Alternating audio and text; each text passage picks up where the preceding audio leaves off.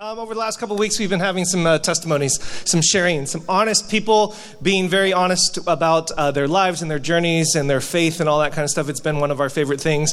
For those of you who are visiting and new, we've been doing this for the last several weeks. We encourage you to go back to the podcast archives and hear just a little snippet, because the Spark is so much more than just what happens on Sunday and so much more than just the main quote-unquote teachers. It really is the community, and this is an opportunity for us to really highlight just a small snapshot of the community that is Spark. So this has been a fantastic thing. Now, today, before she comes up, over the last several weeks, this person has been a big fan of the people that have come up here. And I'm a little concerned that now that she's coming up here, are you ready? Ladies and gentlemen, dear Sparkers, please give it up for Grace.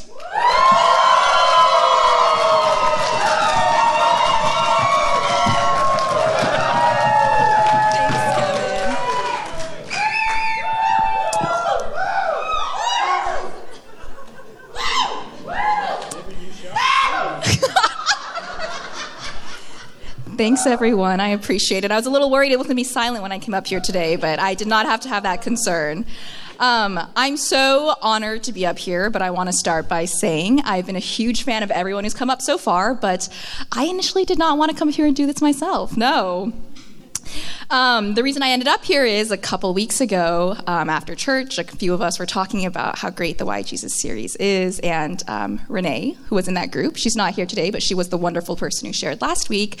I was sharing and saying like, I don't know if I want to do it. I don't know if I have a very good answer to this daunting question of why Jesus. And she looks at me straight in the face and she goes, well, we're all doing it. You don't want to be a loser, do you? And that was it. Here I am. If this is one of your first times, I'm not saying that we're a group of people here who are into peer pressuring or guilt tripping or anything like that. Quite the opposite, actually. All I'm saying is that if you stick around, you might get to know some wonderful people who really know you as a person, know how to encourage you and push you to take those growth opportunities in a way that'll resonate with you. So take from that what you will about me. I'll get a little bit more into why I didn't really want to share initially a little bit later in our time, so stick with me here. But to start off with, like many of the people who have come before me, I was raised in a conservative evangelical setting, specifically a Chinese church in Austin, Texas. Unlike the others who have come before, though, I am not a rule follower. One of my MOs in life is easier to ask for forgiveness than ask for permission.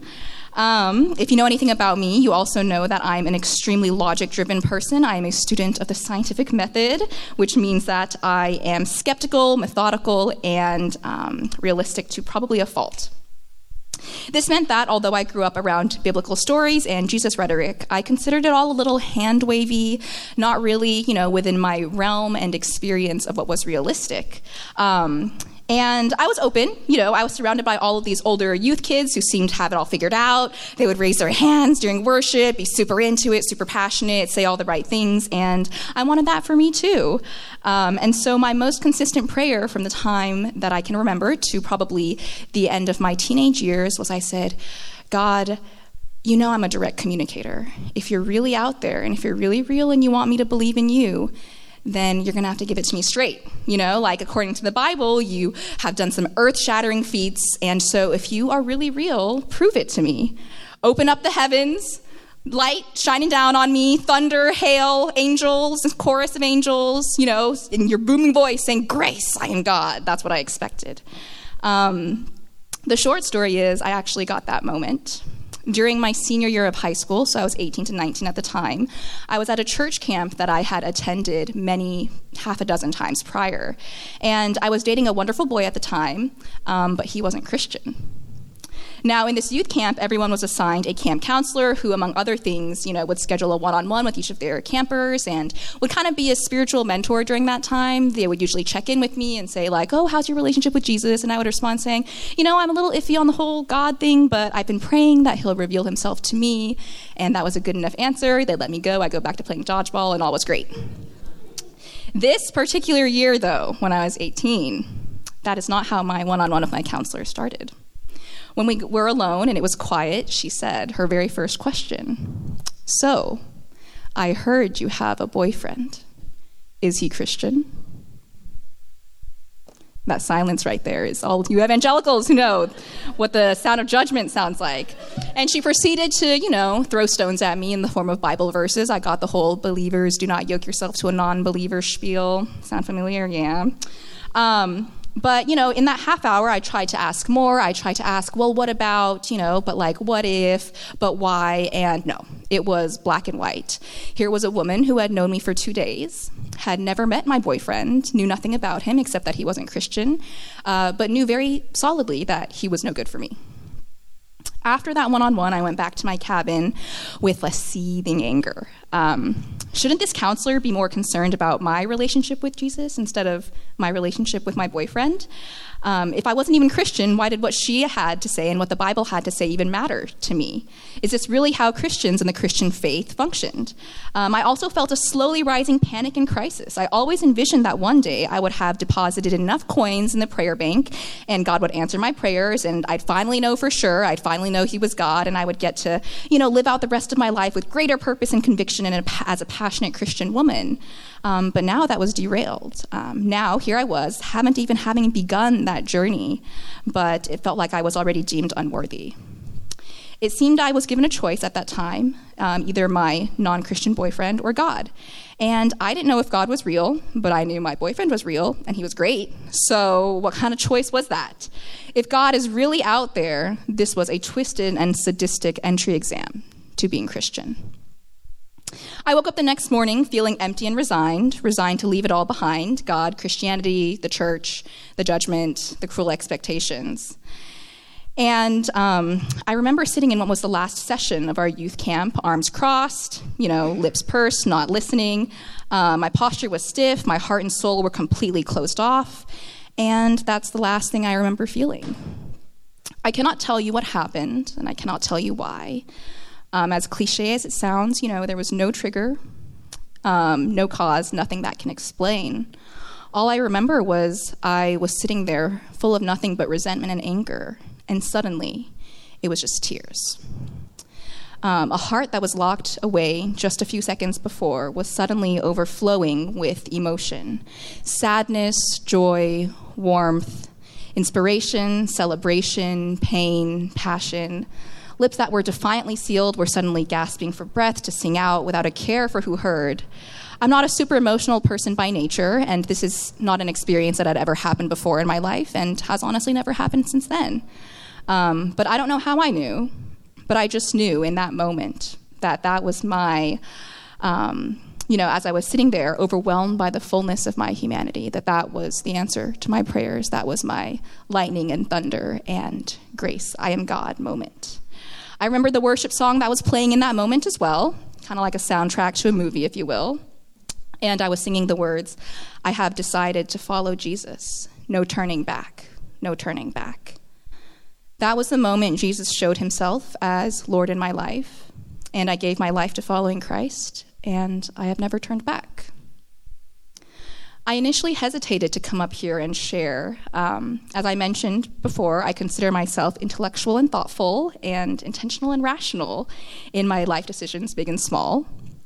And I consider my reason for why I follow Jesus to be extremely underwhelming, not well-researched, not well-constructed, and a bit almost comically naive and simple. It doesn't help that now I attend a church with Pastors Omer and Kevin, who, their sermons sometimes seem closer to a thesis in defense of a PhD in, philosophy than a casual Sunday in the pews. But as I reflected on it more, I actually think that there's something incredibly affirming and indicative of God's character in the way that he brought me to him. Me being someone wired to consider things primarily logically, I think that he knew that it would not be an intellectual reckoning that would capture my attention, but an emotional and a spiritual one. So to summarize for me, why Jesus? Because I believe that there's something innate in my being, within the depths of my soul, that responds to the divine in a way that I cannot explain, predict, rationalize, or restrict. It shows up when my heart quakes in response to a particular prayer, or when only a gentle spiritual reminder from Jesus is able to loosen my own stubborn grip on resentment, anger, and frustration, and I suddenly feel empowered to show up with forgiveness, grace, and love, or when a simultaneous joy and heartbreak bursts out as my entire existence seems to sing out in worship, or how my life never feels as ferociously set ablaze as it does when I know I'm doing work of the kingdom here on earth. It's been many years of following Jesus now, and more things have changed in my understanding of my faith and have stayed the same. And there have been higher highs and lower lows than I could have possibly imagined and envisioned. But this part of my faith experience has never wavered. The unshakable part of me that longs for more than this world can provide and seems to only quiet itself in reverence in the presence of Jesus.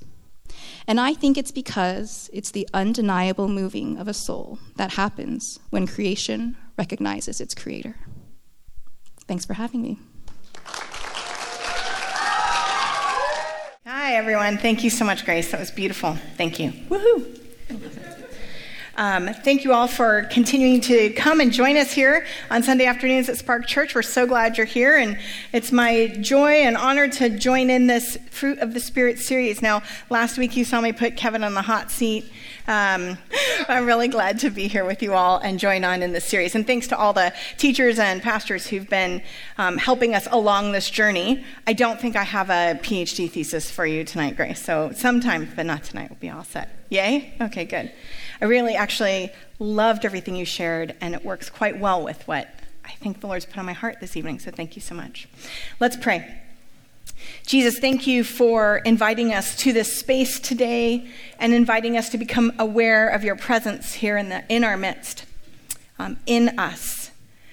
We ask right now that you would tune our hearts and our ears to you, to become aware of you within us collectively, that this time too would be worship and centered and focused on you. We ask all of this in the name of the Father and the Son and the Holy Spirit. Amen. All right, so just for context, let's continue to remind ourselves of what Paul is doing in the book of Galatians. I'm not going to go all the way back to the beginning, but if you have not read it or you're not quite sure what the context of this letter is to a place called Galatia, then grab hold of Kevin's opening sermon on this series a few weeks back to sort of get some of that context. I don't know if that's helpful, but a lot of times when we enter into biblical studies or just show up at a church and somebody starts preaching, for a very long time in my life, I just thought like Corinthians was a fancy Bible word that Christians were supposed to know, and I didn't know it was a place, Corinth, and that it was a letter written by a guy, Paul in this case, to a lot of people who lived there. And I remember being in high school going, oh, California, Californians, Corinth, Corinthians. So here we're going to Galatia, Galatians, okay? Not fancy Bible word, not some insider knowledge. It's an address to a group of people. Now, for some context, I'm going to back all the way up to 5:13, even though the verse that we're kind of focused on is 5:22. For you are called to freedom, brothers and sisters, only do not use your freedom as an opportunity for self-indulgence, but through love, serve one another. For the whole Torah is summed up in a single commandment: you shall love your neighbor as yourself. But if you go on snapping at each other and tearing each other to pieces, watch out, or you will be destroyed by each other. What I'm saying is this: live by the Spirit, and then you will not do what your old nature wants. For what the old nature desires is contrary to the Spirit, and what the Spirit desires is contrary to the old nature. They oppose each other so that you find yourselves unable to carry out your good intentions. But if you're led by the Spirit, then you are not in subjection to the system that results from perverting the Torah into legalism. And it is perfectly evident what the old nature does: sexual immorality, impurity, debauchery, idolatry, sorcery, enmities, strife, jealousy, anger, quarrels, dissensions, factions, envy, drunkenness, carousing, and things like these. I'm warning you, as I warned you before, those who do such things have no share in the kingdom of God. By contrast, the fruit of the Spirit is love, joy, peace, patience, kindness, goodness, faithfulness, gentleness, self-control. Nothing in the Torah stands against such things. Moreover, those who belong to the Messiah Jesus have put their old nature to death on the stake, along with its passions and desires. If we live by the Spirit, let us also be guided by the Spirit. Let us not become conceited, provoking and envying each other. That translation comes from the Complete Jewish Bible translation by David Stern, a Messianic Jewish believer of blessed memory, just passed away a few months ago in Jerusalem, and you can go and grab that translation online. I used it because of a few things. When we see this conversation, particularly back here, going too fast, we want to remember that this whole section, as Kevin talked about at the beginning, is about this freedom that some of the Christ followers are claiming, that they are free from the observance of the Torah. Specifically, the works of the law that Kevin talked about when we talk about those things that were ethnic identifiers for the Jewish people. And I think when we hear flesh and spirit, we tend to move today into areas of Gnosticism, dividing out the human between spirit and flesh and acting as if those things aren't joined. And so what I really like what David Stern has done here is he talks about behavior and living by the Spirit, and then he says this is what your old nature is, as opposed to saying flesh. Because we know what he means, because Kevin did a great job telling you about that. But the way that we talk about the body versus the spirit in Western culture, we divide those things and don't see ourselves as a whole. Paul did not divide us. And so what he's talking about here is sort of our old way of living prior to knowledge and walking with Christ, and doing instead what God has called us to do. And that if we're led by the Spirit, we're not in subjection to that system. And here's what he talks about, that results from the perverting of Torah into legalism, not suggesting that the law in itself is bad, but that we have made it a tool for judgment and legalism rather than a tool for life. Okay? So if the translation sounded weird to you or new, it's from the Complete Jewish Bible. So our focus this week is on gentleness. And the Greek word for it, prauvtus, we were practicing this earlier. I'm not as good at Greek as I am at the Hebrew. Is very rare. It actually doesn't occur in a whole bunch. It occurs much more in the New Testament than it does in the Septuagint, the Greek translation of the Hebrew Scriptures. And in the Septuagint, it doesn't occur in the places we always think it might occur. So I don't have anything really interesting to tell you about that. That's all I am. It's just letting you know. I did a study and I didn't get very far, okay? Good. But we know it means gentleness, but it also has sort of the connotation of maybe humility, something like that in it. So gentleness, humility, a courtesy, sort of deferring one to another.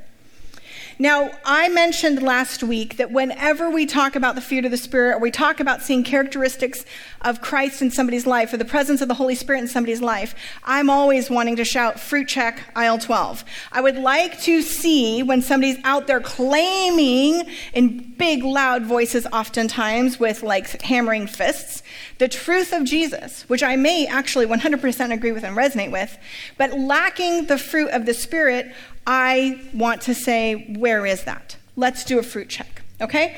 Now, I want to note that in this passage, fruit is not plural.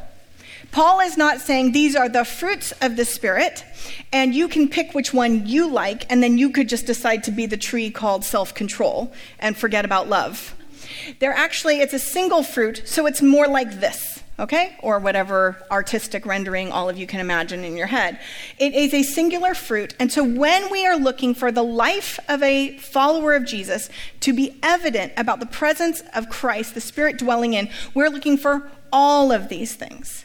Now, that being said, while making this presentation, I was getting frustrated and lost self-control at least once, because my thing wasn't working the way I needed it, and at least did not have some gentleness of words. So we aren't suggesting that when you don't do all of these things in concert all at the time, 100% of the time, that somehow you've decided to not follow Jesus that day. This is just a singular fruit that is looking for all of these things. And you'll remember in the context of the passage we just showed you that Paul has listed a whole bunch of things you shouldn't do too. And nobody's suggesting that you would be expected to be drunken and envious and attending the occult practices all at the same time. Although maybe, Perhaps. All of those things could go hand in hand. Now, when we talk about gentleness, I think the first thing that I hear as a educator with kids for a very long time is gentle hands, gentle hands, gentle hands. Because if you've worked for 5 seconds with a toddler in the toddler room, any nursery, you're always shouting, gentle, gentle, gentle. Or you hold a baby for like 2 minutes and then earrings and necklace and glasses and hair and all the things, and you're like, gentle, gentle. Or if you've ever watched Princess Bride, gentle. And if you don't know what that means, go watch the movie. It's great. So all of those things might resonate. Always comes back to Princess Bride. Always, always. How to teach children to be gentle. Gentle hands. Remember when we would have like the first encounter, sometimes little kids will come to my house and I have 2 small dogs. And of course they just want to like grab those dogs, and my dogs do not like that. And so I'm telling everybody to be gentle, right? Gentle, gentle. Everyone's going to be gentle. Well, what does Paul mean when Paul talks on gentleness? Let's ask Paul's self. So let's pick up Colossians. He talks about how as God's chosen people, holy and dearly loved, clothe yourselves with feelings of compassion and with kindness, humility, gentleness, and patience. This is a characteristic that Paul expects to be present in the Colossian community as well. Colossae, another place. He is anticipating conflict. Surprisingly, I know you're shocked by this, conflict occurs in the church. Really, I know. We shouldn't have any because we saw the list, and those shouldn't be here, and then the other list should be here. But Paul is addressing a lot of communities in conflict. Not you, but people in your row, other people. So he'll say in 1 Corinthians chapter 4, which do you prefer? When he talks about coming at you with conflict, should I come to you with a stick? Or would you prefer me to come with a love and spirit of gentleness? So Paul is already like, listen, I've already tried the stick method with a lot of you.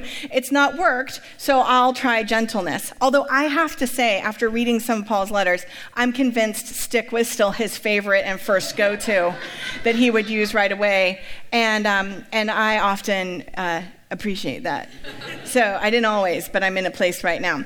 But where I'm like, yeah, that stick works. I like that. But it doesn't, right? So he's like, what do you prefer? Stick, love, spirit, gentleness. Okay, so the Corinthians, who were notoriously in need of maybe a sit down, they appreciated, I'm sure, the gentleness that Paul, by the way, if that's Paul gentle, dear God, what might it look like if he had forgotten that virtue?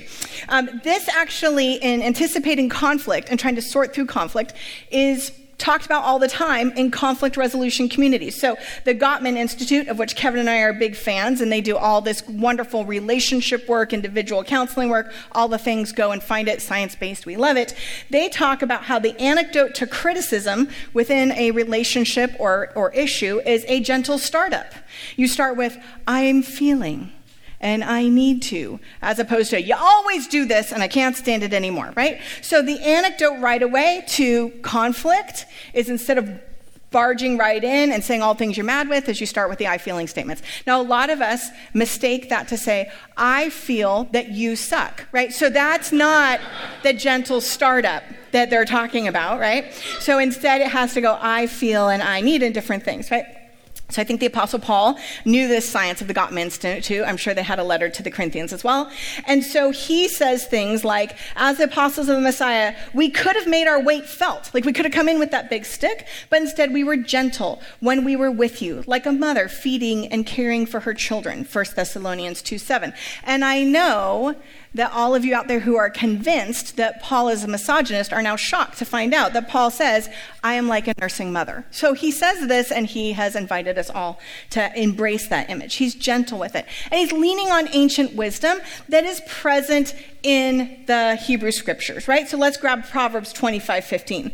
With patience, a ruler may be won over, and a gentle tongue can break bones. Now that can sound like, wait a second, that's like, so the opposite that I'm doing, but I think Paul is going, no, I've decided and understood what works best is actually gentleness, and I can still get across what I need to get across. Like it still works. Or maybe we can go further into Proverbs 15:1.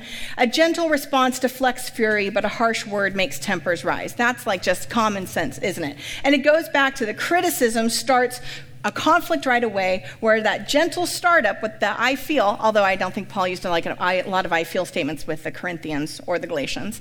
I mean, he says things like, who's bewitched you? Have you lost your mind, right? But maybe that gentle startup is a little bit of what he has in mind.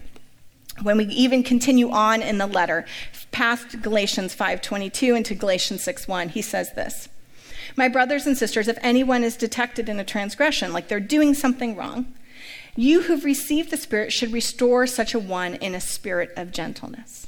And it seems that Paul understands that gentleness builds a bridge instead of tearing the gap wide open. Gentleness tries to build that bridge between the people of conflict as opposed to just going in and pushing it further and further and further. Your computer has just noted that it has low battery and is about to shut down, just as a little. And that's my I feel statement that the computer is upset and needs me to do something. Thank you. So I think this gentle startup idea, this gentleness idea, is also Paul's letter to Timothy, his second letter here, chapter 2. "Flee from the passions of youth," he tells Timothy, "and along with those who call on the Lord from a pure heart, pursue righteousness, faithfulness, love, and peace, but stay away from stupid and ignorant controversies." Right? It's very nice, gentle. "You know that they lead to fights, and a servant of the Lord shouldn't fight." You know, guys, if we just took that first verse and applied it to social media, just in our lives, that verse, wouldn't it be better? I'm serious. I know so many lovely, wonderful Christians who cannot stay away from stupid and ignorant controversies that they know lead to fights, and a servant of the Lord shouldn't fight. But let's move on. "On the contrary, one should be kind to everyone, a good teacher, not resentful when mistreated, and also he should be gentle as he corrects his opponents." So gentleness is not the absence of conflict. It is not the absence of criticism or correction. It is not even the absence, it is not the laying down of your own needs. It's not a submission to just say, "Oh, well, that's fine, you can walk all over me."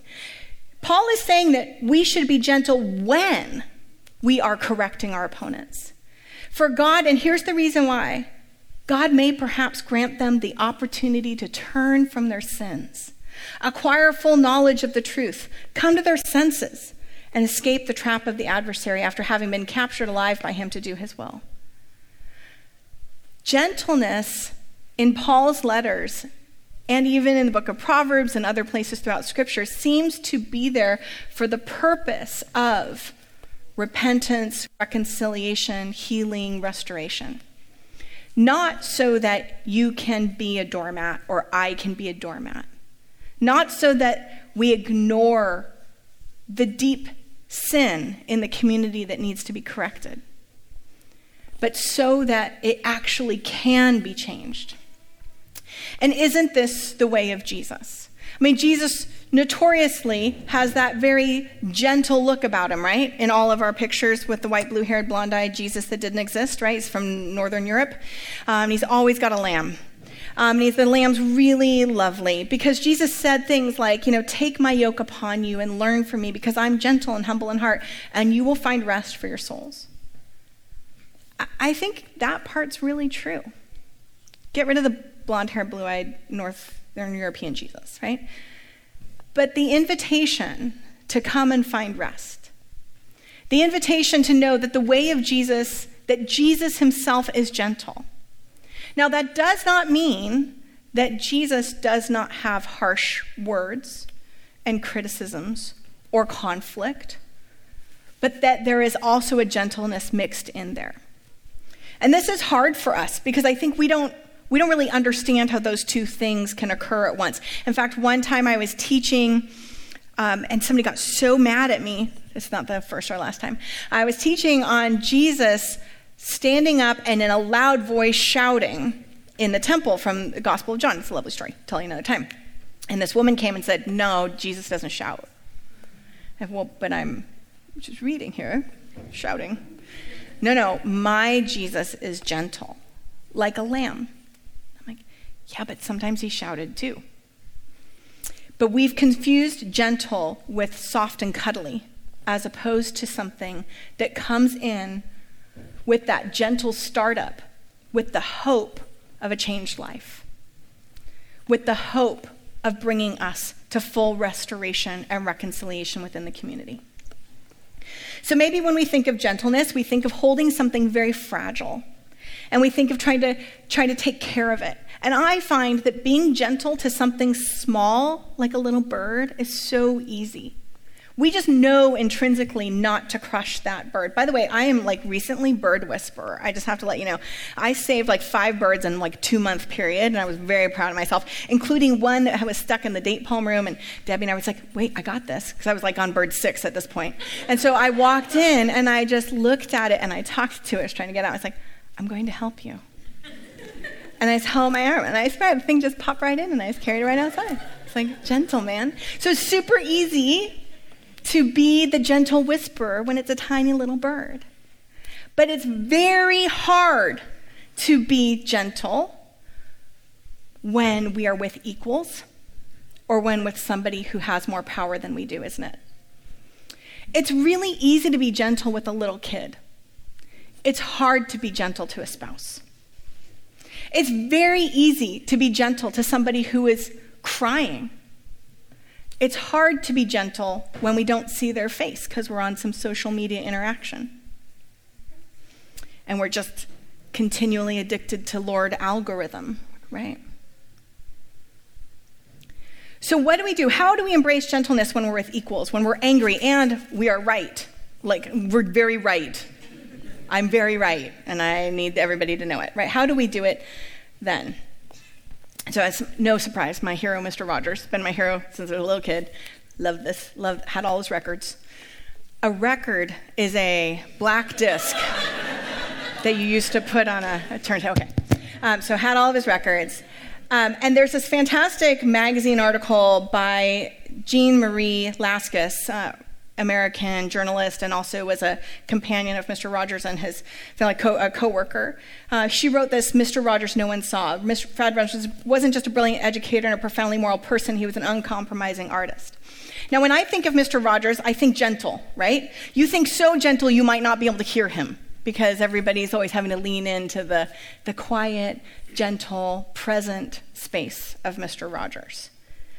And I don't know if you know this, Mr. Rogers was a Christian and he was ordained in the church.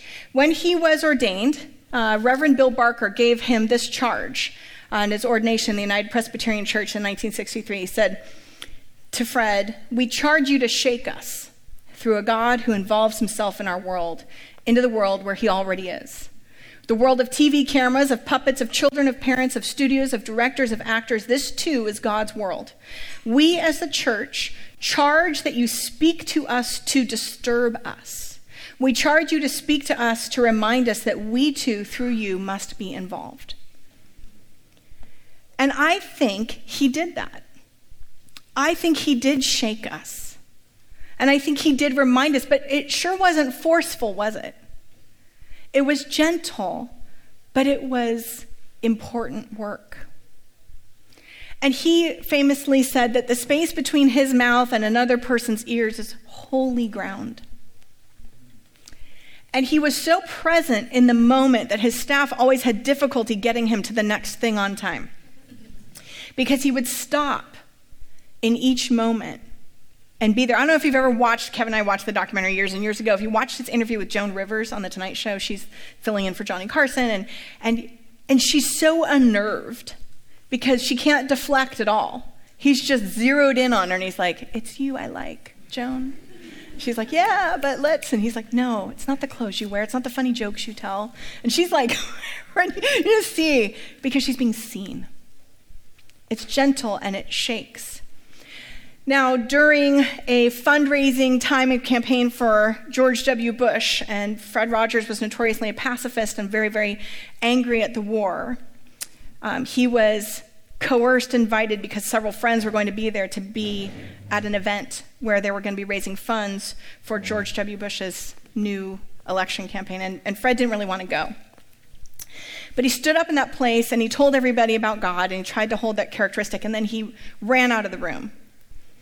And this woman who's his friend went up and said, what are you doing? And he said, "Well, I wasn't about to participate in any fundraising or anything else. But at the same time, I don't want to be an accuser. Other people may be accusers if they want to. That may be their job. I really want to be an advocate for whatever I find is healthy or good.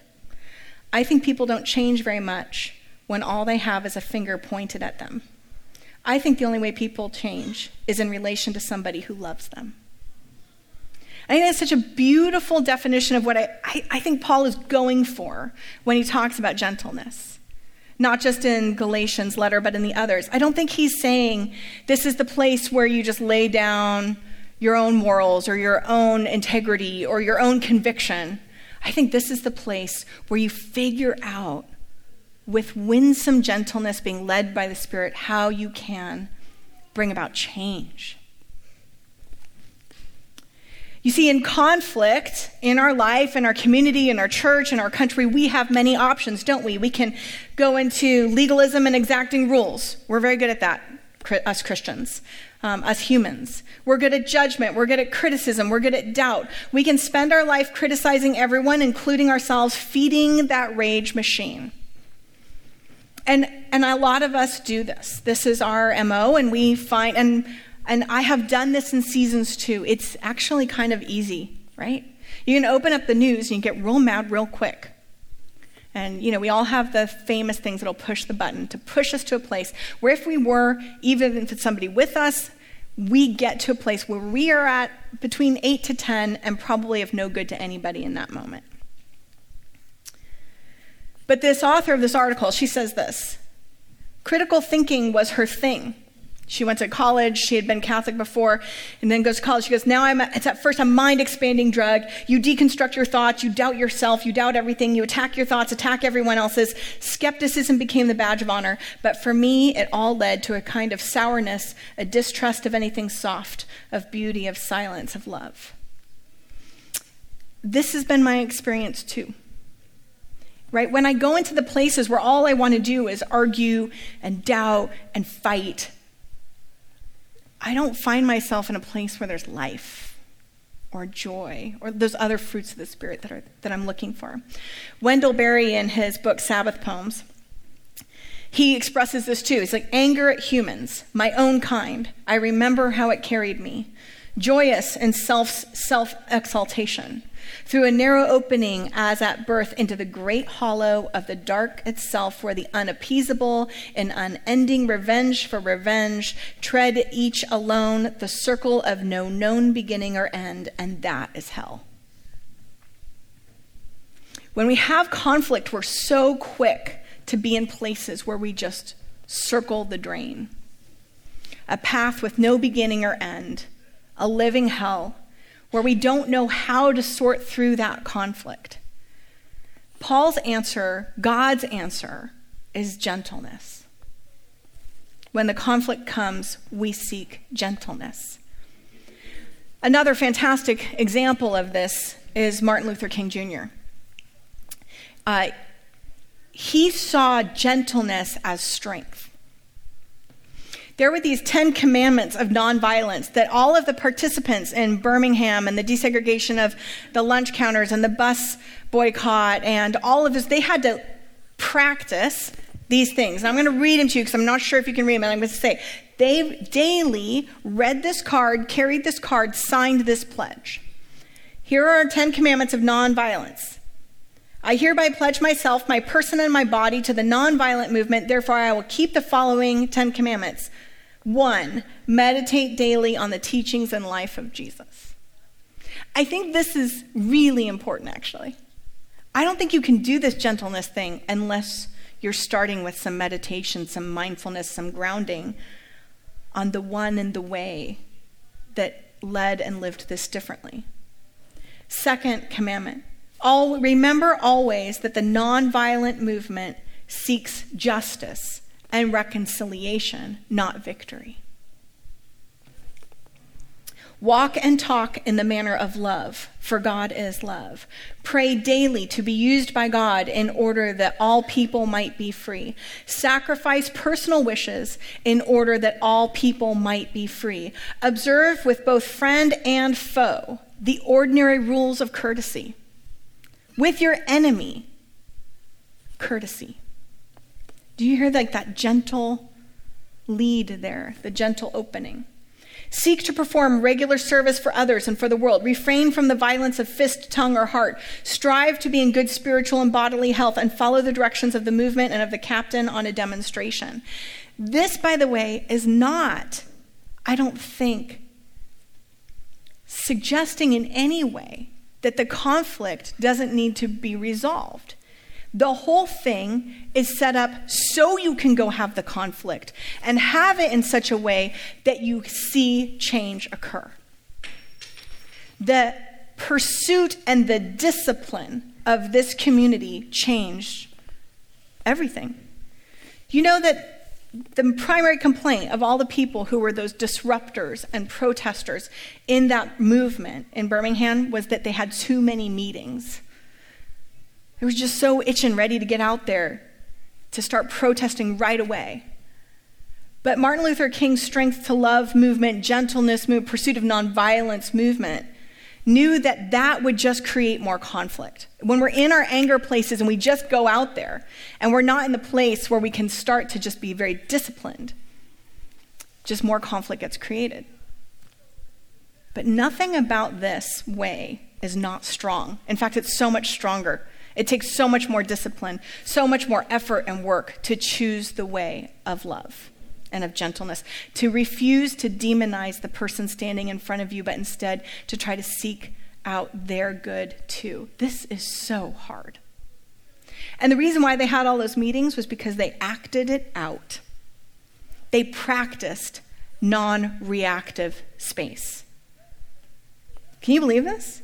They stood in church basement after church basement, stood up there and said, okay, here's going to be the lunch counter, and here are the people who are going to come up and desegregate it, and here's going to be the server, and here's going to be the policeman, and here's going to be, and we're all going to come in, and you're going to be some angry white folk, and you're just going to come in and start yelling and cursing, and you're going to flick cigarette butts at them, and they all practiced the gentle insistence that things change. The non-reactive insistence. And you know what else they had to practice, which I just cannot, just the wisdom of this. And Gandhi did this too, and others did. This is a lot of the work of nonviolent disruption when we see injustice. They practiced empathy for each person in that. And they asked questions like, what's that fear and the longing of the woman who's going to just try to serve pie? How's she feeling? Because the way for everyone who's disrupting the injustice to stay human is to remember with empathy that the person on the other side is enslaved too. And so this work is hard. And it only comes with practice. This fruit of the Spirit is hard. It requires prayer. It requires practice. It requires intentionality. It requires strength.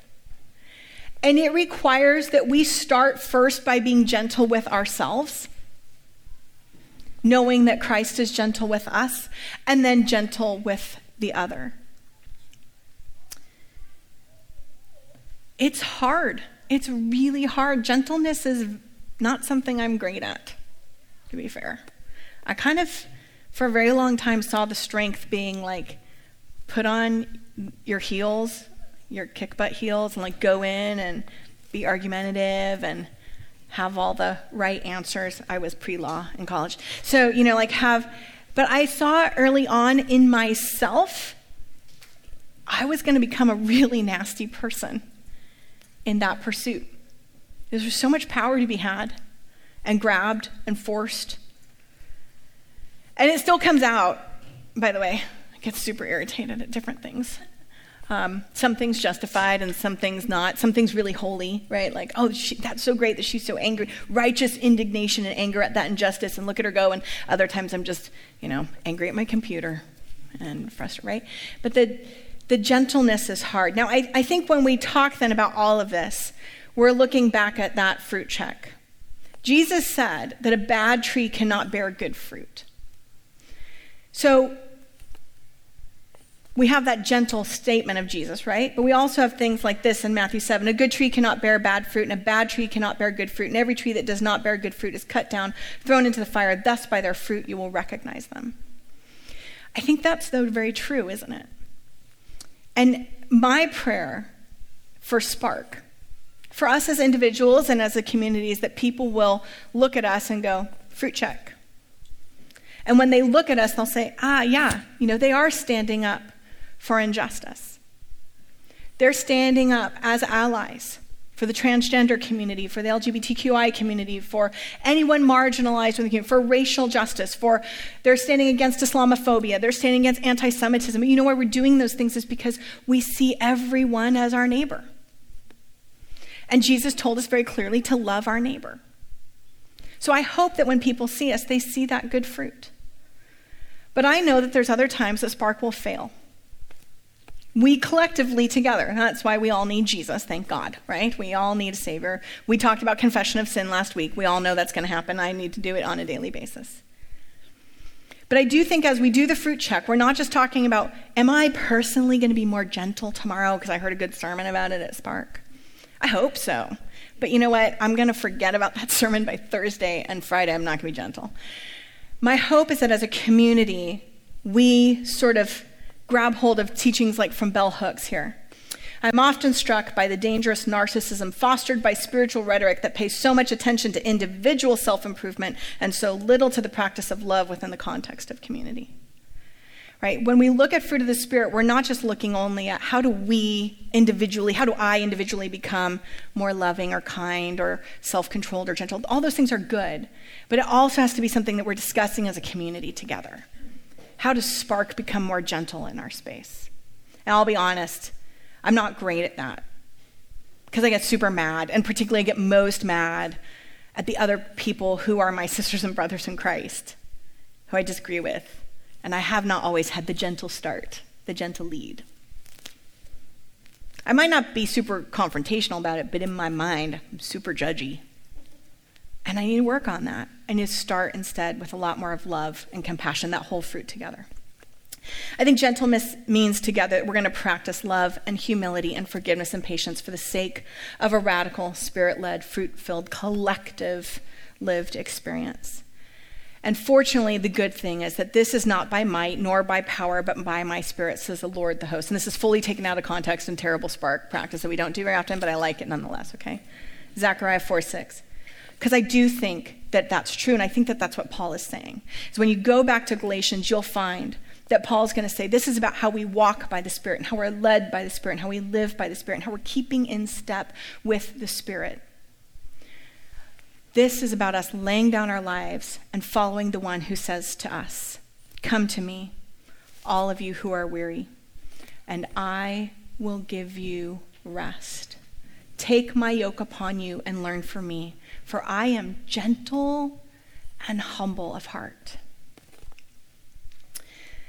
You will find rest for your souls, for my yoke is easy and my burden is light." The Spirit of Christ compels us to seek out love, joy, peace, patience, kindness, gentleness, self-control in our life, in our community. And I think we should see these things in the life of the church, the whole big collective church. I think we should look out and say, that church, that community of Jesus followers, I can tell that they are pursuing and leaning into the Spirit of God because the Spirit is at work within them. And the fruit of that Spirit can be seen in these ways. It's not something one person at Spark can do. It's something we'll all do together, right? And we'll try to do it more in our households. And in all the times when we fail, which will be in about 5 minutes for me, we lean back into the one who says, it's okay. My yoke is easy. My burden is light. You can find rest here. And this isn't going to be by your strong effort. This is going to be by the Spirit. And that's our prayer, isn't it? And as Jesus, that one with that easy and gentle yoke, invites all of us to the table, we remember that table of 2,000 years ago. We remember the table that is here today, where Christ is present and welcoming all who are hungry and are thirsty to come. And we look forward to that banqueting table to come when all is set to right. And in the meantime, let's look for some fruit. lean in to the presence of the Holy Spirit in your life, in mine, in this community, this beautiful presence of God here. And we've got some good marching orders, right? We can just go, okay, what would be the loving, gentle response for the sake of change and reconciliation and restoration and hope?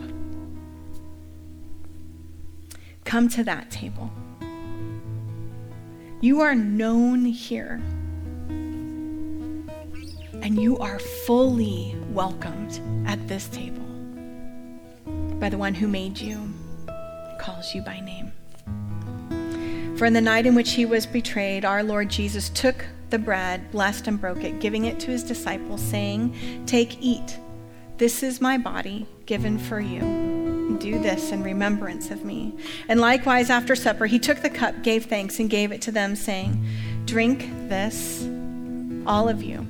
This is my blood for the new covenant, which is shed for you and for many for the forgiveness of sins." Thank you, Jesus. "And do this as often as you drink it in remembrance of me." All are welcome at this table.